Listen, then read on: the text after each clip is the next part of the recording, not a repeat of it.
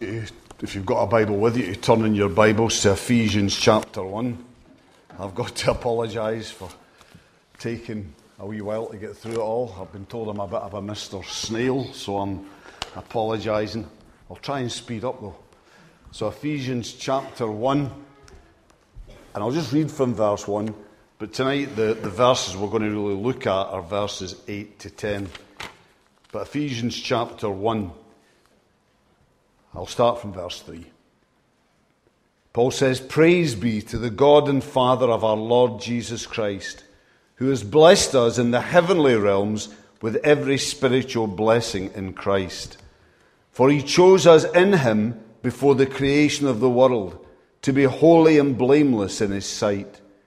In love he predestined us to be adopted as his sons through Jesus Christ, in accordance with his pleasure and will, to the praise of his glorious grace, which he has freely given us in the one he loves." Now, I'm going to just highlight this bit from verse 7 because there is a kind of a rollover between the verses. But from verse 7, Paul says, "In him we have redemption through his blood, the forgiveness of sins, in accordance with the riches of God's grace, that he lavished on us with all wisdom and understanding. And he made known to us the mystery of his will, according to his good pleasure, which he purposed in Christ, to be put into effect when the times will have reached their fulfillment, to bring all things in heaven and on earth together under one head, even Christ." Thank God for his word to us. Just come and pray and just seek his blessing. Father, you are our sovereign God, and we pray that tonight as we come to your word that you'll help us just to gain understanding of the greatness of your purposes for us, of the way that you long to bless us so richly and mightily. And we pray this now in Jesus' name. Amen. Thank you, Jensen. You're already leading the worship from up there, so that's very good of you. A nice wee amen.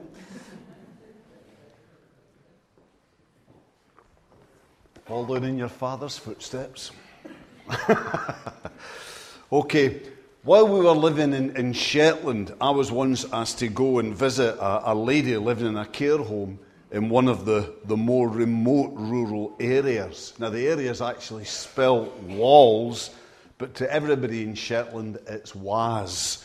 It's the Waz care home. So the situation was that this lady, a lovely Christian lady then in her 80s, that she and her brother, they were born and brought up in one of the most remote crofts that I ever encountered during my time there. And as their parents had, they lived there all of their days. Once old age took its toll, both of them went into the same care home at the same time. And this lady, her brother, just a week or so earlier, had been taken into hospital. And the reason that I was there was because he had died.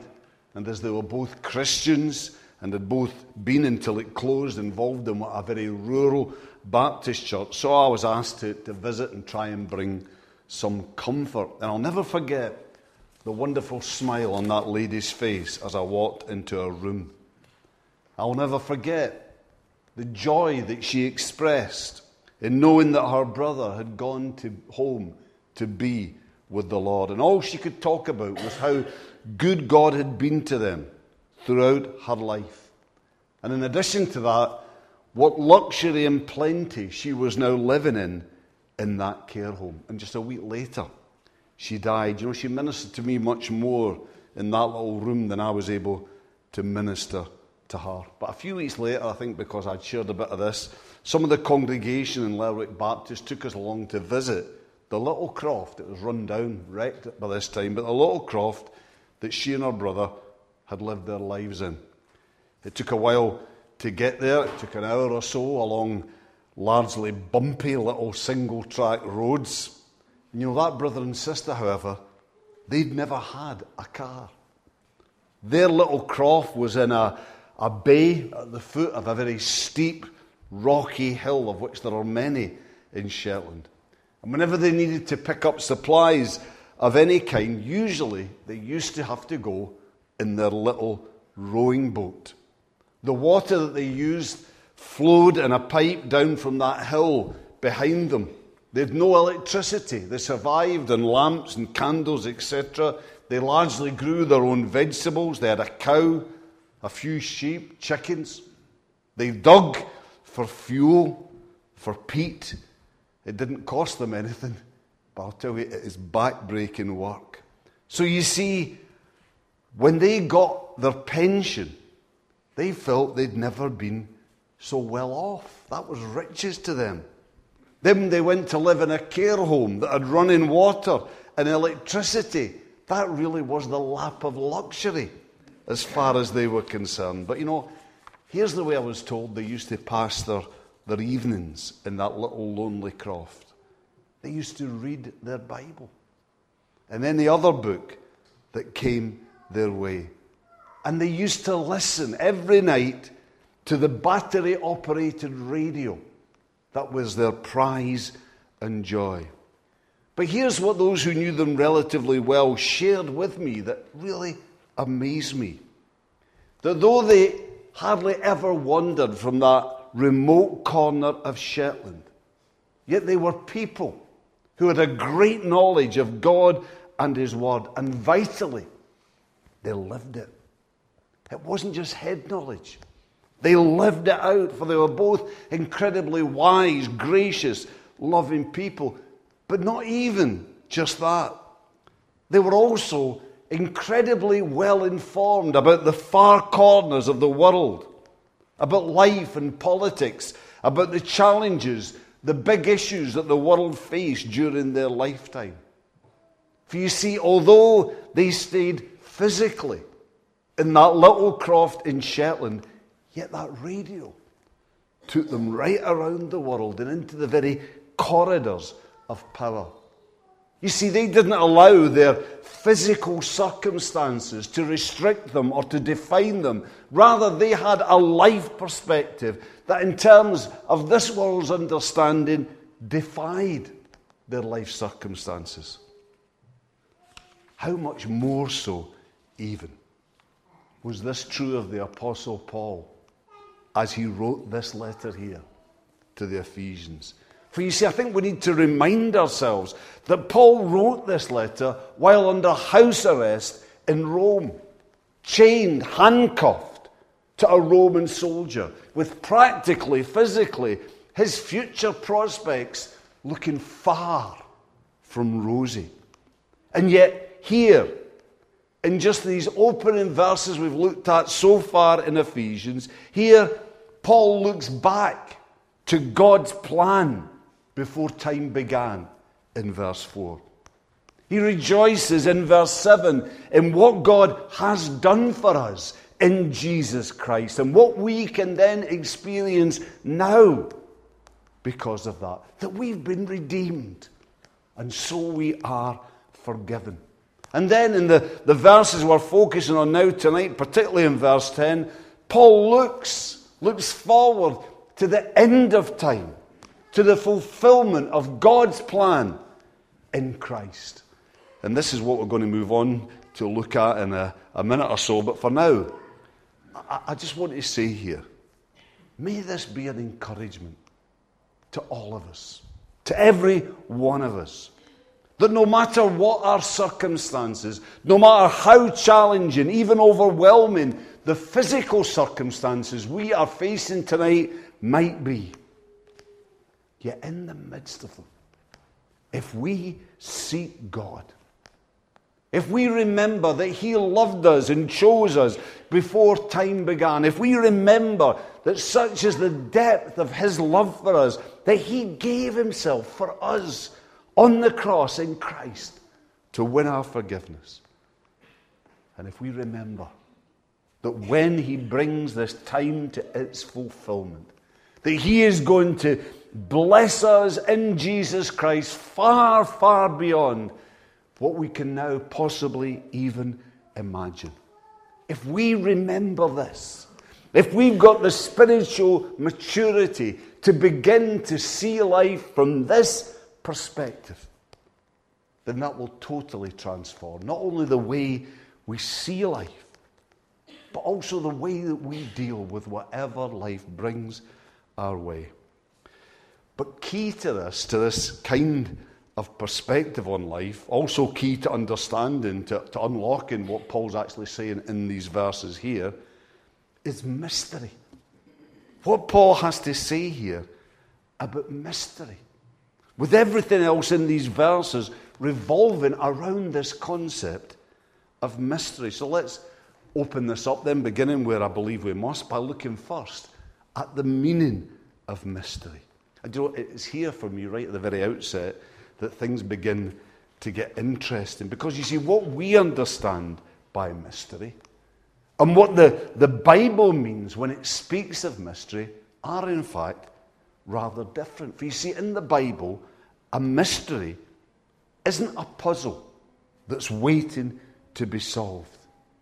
Or even that is something that we can solve in and of ourselves. Rather, in the Bible, a mystery is a secret that can only be known when God reveals it.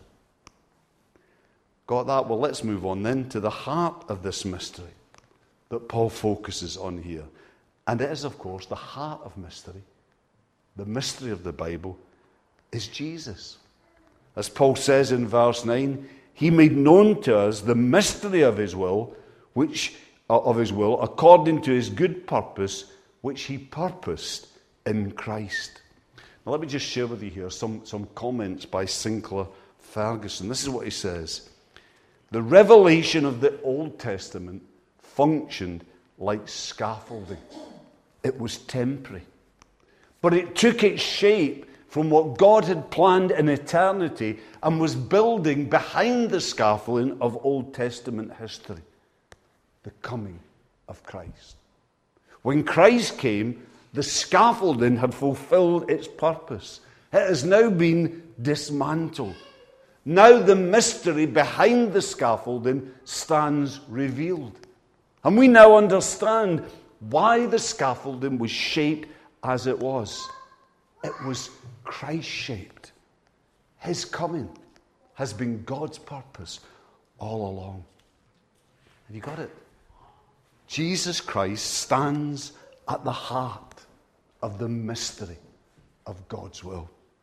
For it was in him that we were chosen before time began. It is in him that by faith we are redeemed, saved, and can experience forgiveness.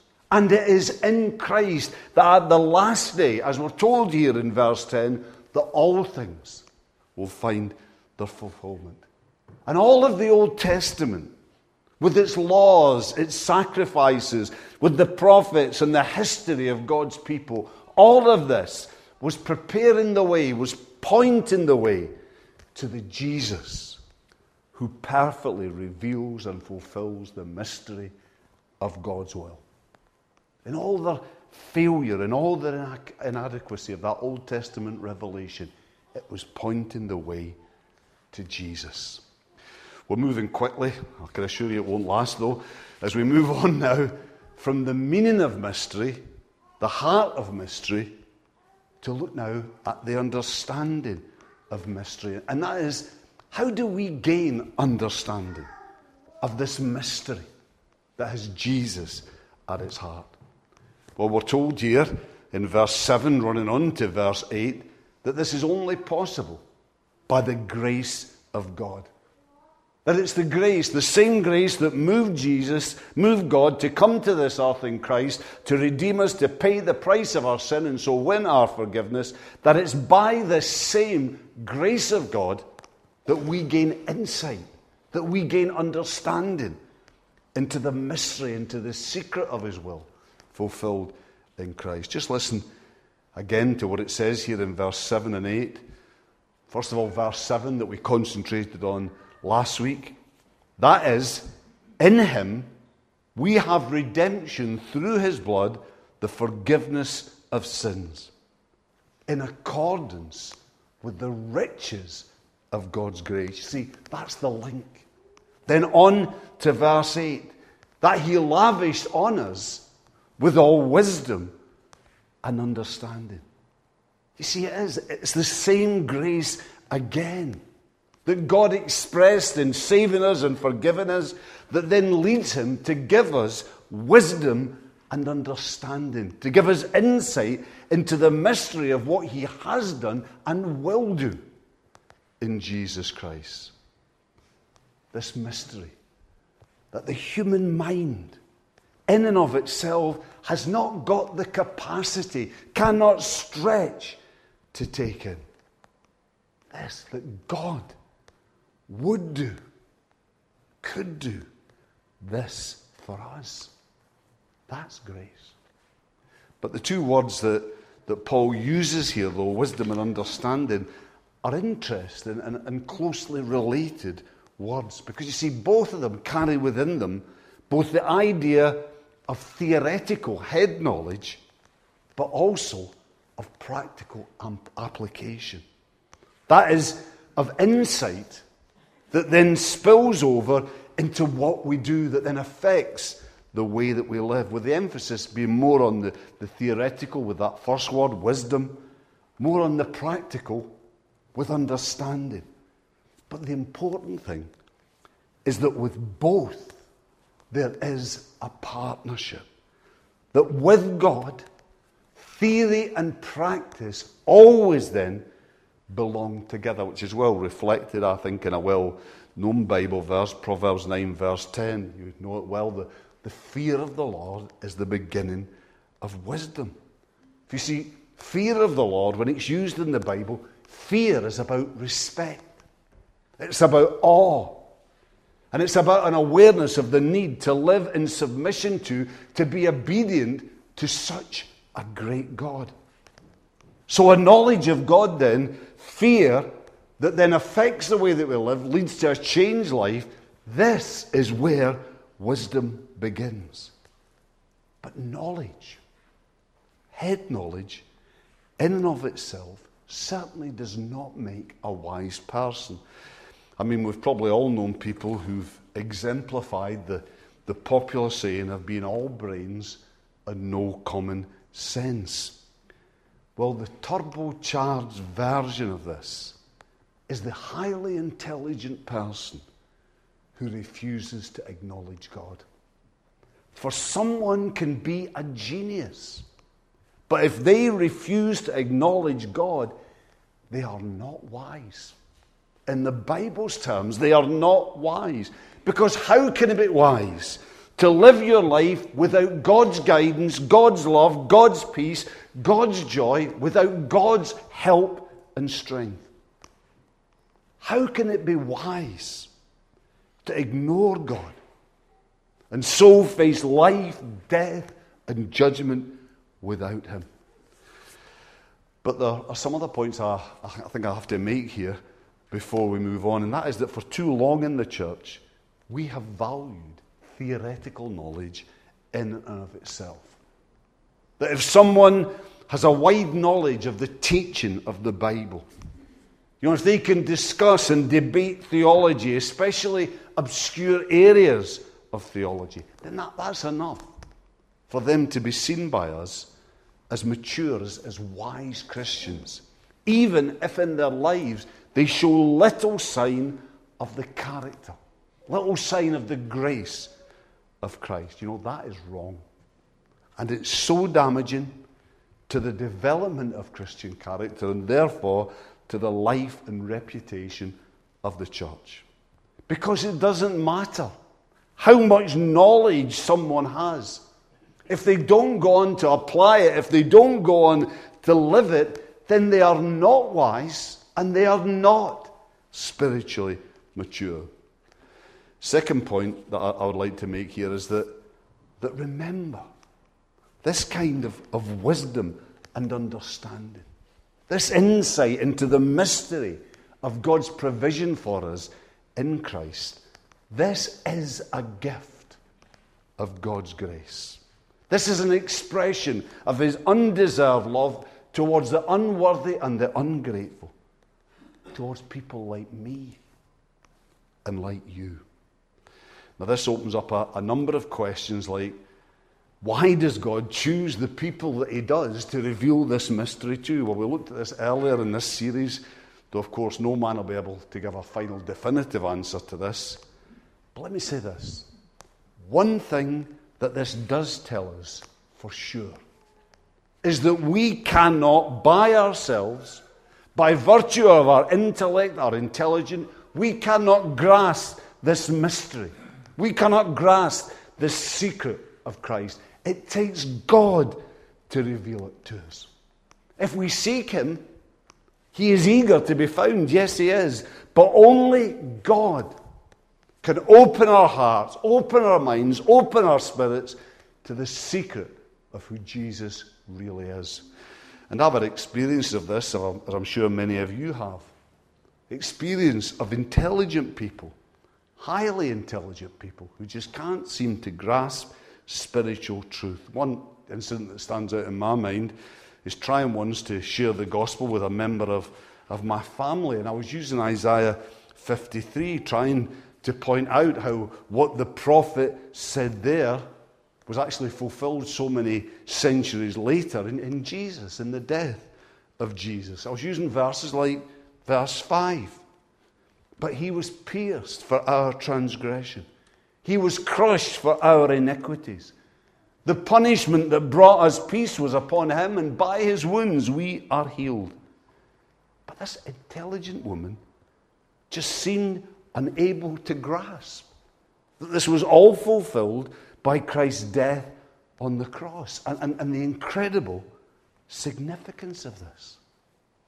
You see, only God can open hearts and minds to the mystery of Jesus. Well, there's just one final area I want to cover tonight with you, and that is the fulfillment of mystery, referred to here in verse 10.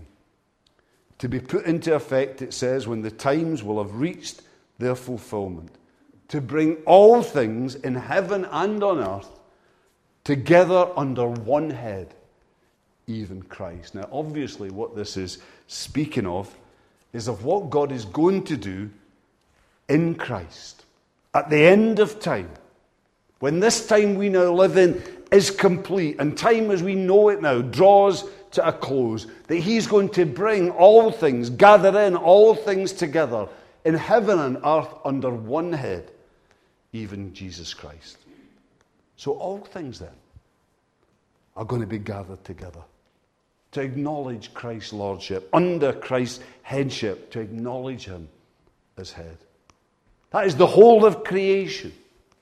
Both the spiritual forces of good and evil, all of humanity, including those who willingly acknowledge Christ as Savior and Lord in this life, and those who refuse to do so, are all going to be brought to the point where either willingly or unwillingly they are going to acknowledge Jesus Christ for who he is, as Lord and head.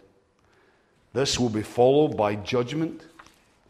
And then those who in life acknowledge God willingly, they will live and reign with him. They will live and reign in a united heaven and earth. In a heaven and earth now restored by God to be at last all that it was created to be.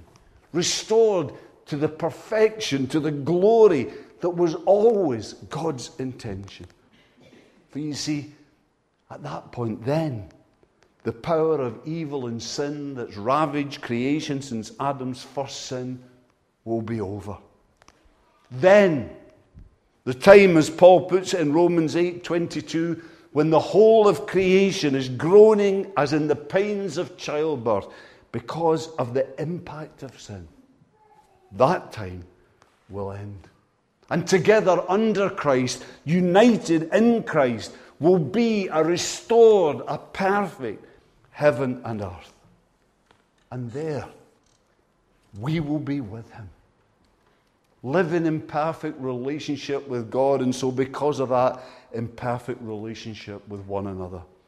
There we will be, knowing the blessing, knowing the fullness, the richness of life, the peace and joy that God alone can bring for all eternity. So, forget about the idea that's put around about wings and of sitting aimlessly on a cloud strumming a harp for all eternity. That's this world's caricature of the life that is to come. And it's a caricature without any biblical substance. It's designed to mock God and the life that God brings in order to turn people away from him. But that is not the life God has for those who love him. No, that life will be life at its fullest, at its richest, at its most varied. A quality of life that is so far beyond anything we can know or experience now as to be for us totally unimaginable. Life at its very best now is nothing in comparison to what God has for those who love him. This is the mystery of Christ.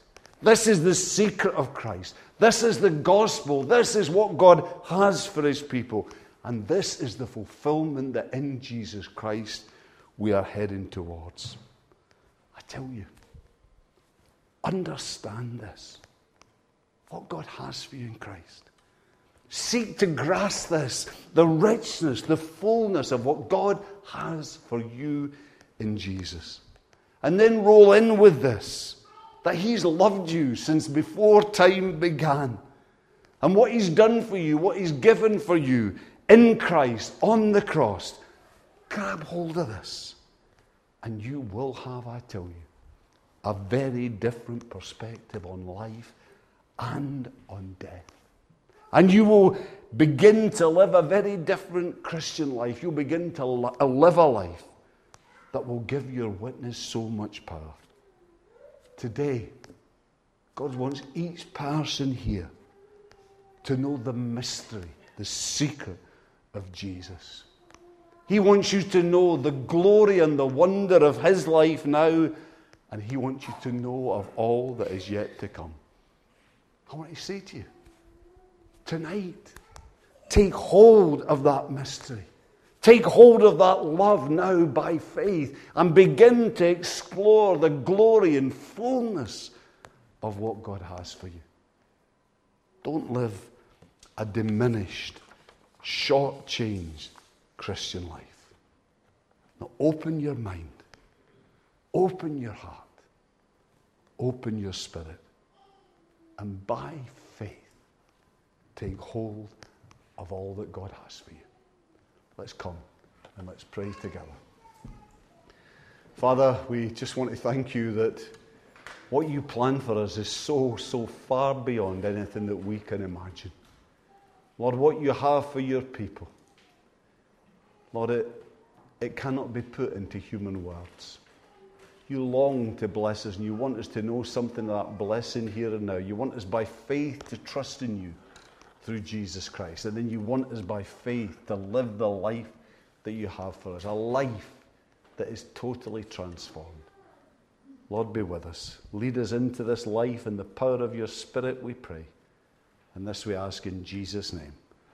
Amen.